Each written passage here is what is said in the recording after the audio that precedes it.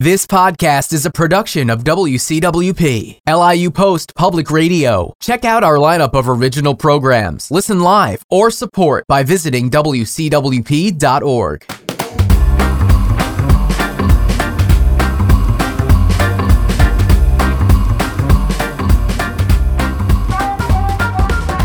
Welcome to Backstage at Tillis Center. I'm Sherry Linker, Director of Communications here, and the idea behind this podcast is to provide listeners with a peek behind the scenes, what it takes to put on the performances on stage, and along the way share some fun backstage stories.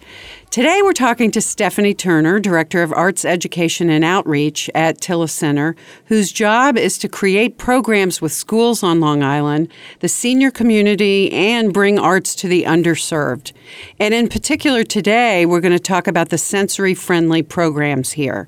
Welcome, Stephanie. I'm sure you could do a much better job of explaining what you do here than I did. Can you just briefly touch on your role?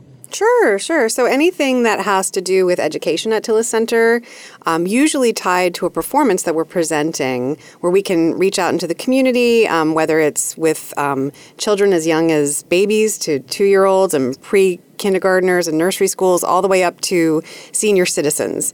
So our activities that we provide give an educational experience and connection to the show. So for example, if we're doing, say, a dance performance like Martha Graham Dance Company, we'll provide some classes for people that are using the Martha Graham style so that when they see the performance, there's more of a connection to the performance. So we do that through, we serve about 16,000 people per year with these programs, and we're partnered with many public schools. We do community outreach. We work with senior citizen centers, and now we're launching our new autism-friendly initiative. And speaking of that, last year, Tillis Center made sensory-friendly programming a priority. Can you just share a little bit about why that was so important? Sure. Well, autism, quite unfortunately, has become extremely prevalent among children now. I think the most recent statistics are saying that 1 out of every 45 children is born with autism. So it's really a dilemma that's plaguing our community, and we feel that we really need to provide experiences for these children and for their families so that they can feel welcome at our center, because sometimes when you have a child with special needs, it's not always comfortable to go to a public venue because your child might be loud or might need to leave in the middle of a show. So we want to make sure that we're serving everyone in our community. We want to make a friendly experience. So when we say we have a sensory-friendly experience, we're taking a show that would be part of our normal schedule, and we'll modify it for a child with autism, meaning that we might lower the sound and light levels. We'll have a sensory-friendly space with sensory toys where the kids can go and play if they need a break from the theater, because sometimes it's overwhelming to go see a show. And then we've also offered some performances that are highly interactive, one that we did in March. And we'll get to that in a minute. But interesting, too, you developed a PowerPoint presentation that we put on our website so that these families can access them and share with their children or the adults going with them so they know what to expect. Mm-hmm. Have you found that to be helpful, and is that something that these programs are suggesting that you do? Sure. So we've found in the work that we've been doing, our education programs at Tillis have gone back 20 years now, before my time here, and anything that we can do to prepare a child in advance to the experience they're going to have is really useful. So we've been offering study guides. We have a whole school time series of matinee performances. So these study guides are designed for a teacher to use with their students in the classroom so that they know what the theater is like and how to behave as an audience member. So that kind of carries over into the autism community, where educators that work with kids on the spectrum have created what they call social stories. And with a child with autism who's really needs to know what to expect, they really need to know what their schedule is from day to day, because that's part of the the neuro disorder is that you just really you don't want to be caught by surprise. So we've taken kind of the study guide model, and off the direction of some educators, we've created what we call a social story, which is the PowerPoint on our website. So it has pictures of our venue, what to expect when you walk in the room, what an usher is, who takes your tickets, what the bathroom looks like, so that there are no surprises. So any child who's on the spectrum can go through that social story with their parent or their educator and really feel like they know what to expect when they walk into Tilles Center. And what would you say some of the challenges are when putting on programming for those on the spectrum? The biggest challenge we've had so far is reaching the community. I think it'll take a little while for us to build our reputation as a venue that can create programs that people can really trust and understand and know that they're really welcome here. So other people in our field that have done this kind of work, they say that's the biggest challenge, is really getting the word out. So if you're listening to us, we encourage you to come by with your family.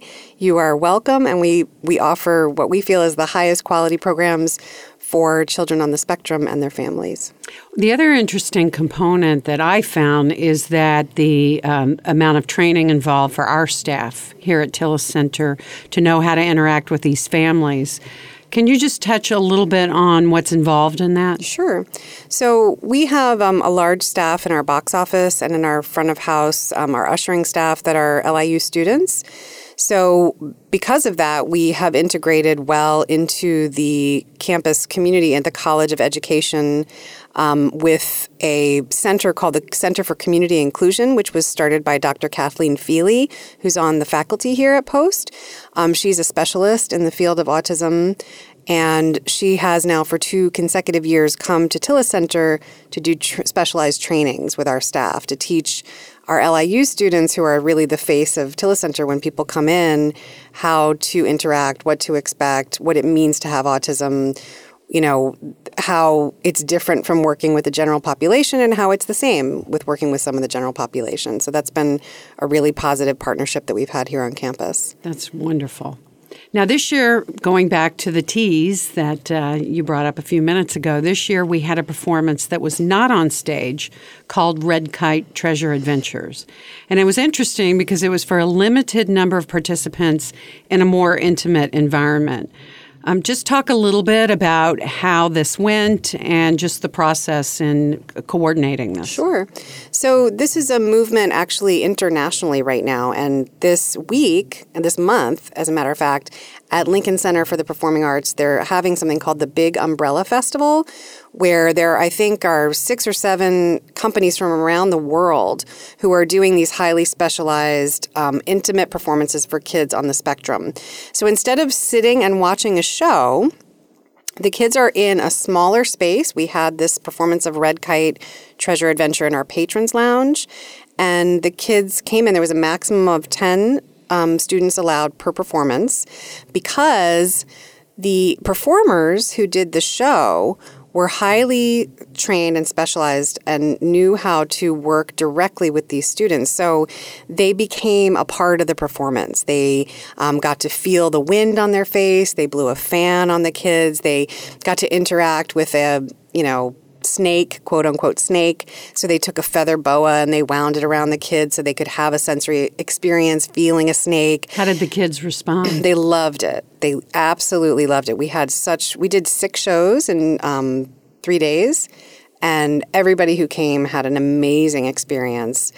And the kids actually went on the treasure adventure. They got to move around the room. They got to find treasure. So all of these companies that I'm referring to at Lincoln Center this coming week will be doing similar performances. There's one happening this week about the ocean, where kids are going in and they're pretending to see fish and they're grabbing things and they get to feel water. And it's all, when you say sensory, that's what's happening. They're having a real interactive sensory experience. So this is a movement around the world and in providing these experiences, and Tilles Center is staying current and being right on the cutting edge of what's happening nationally, internationally. That's great. I'm so happy to be able to offer this to the community. Now, this weekend, we're presenting the last one in our sensory-friendly series for the season, The Polar Bears Go Up. What can audiences expect to experience for this one? Sure. So we're really excited about The Polar Bears Go Up. It's a great presentation. It's actually from Scotland, and the whole show is completely nonverbal. So it's all told through music and movement and acting without words. So it's a perfect show I actually saw the show with a live audience at another venue with little babies in it. So anybody can follow the show, from an infant to a grown-up, and it uses a lot of humor. It's about two polar bears who lose their balloon, and they come up with really, really clever ways to get it back. They build a rocket ship. They climb a ladder. I don't want to give too much of it away, so we'd like you all to come see it, listeners. But it's a great, great show. And so in terms of the sensory friendliness of the show, number one, it's nonverbal, very easy to follow. This will be what we call a non-shushing show. So if you bring your children and they need to talk during the performance or move around, that's totally fine. We don't make you follow what we consider to be formal adult theater etiquette. We'll have our sensory-friendly room available, and the sound and light levels will be adjusted for kids on the spectrum. Well, you mentioned you've been at Tillis for quite some time, not quite 20 years, but over 10. So I'm sure you've had some really interesting stories. Come on, you got to share some of your favorite behind-the-scenes stories. There have been so many stories. Just pick one.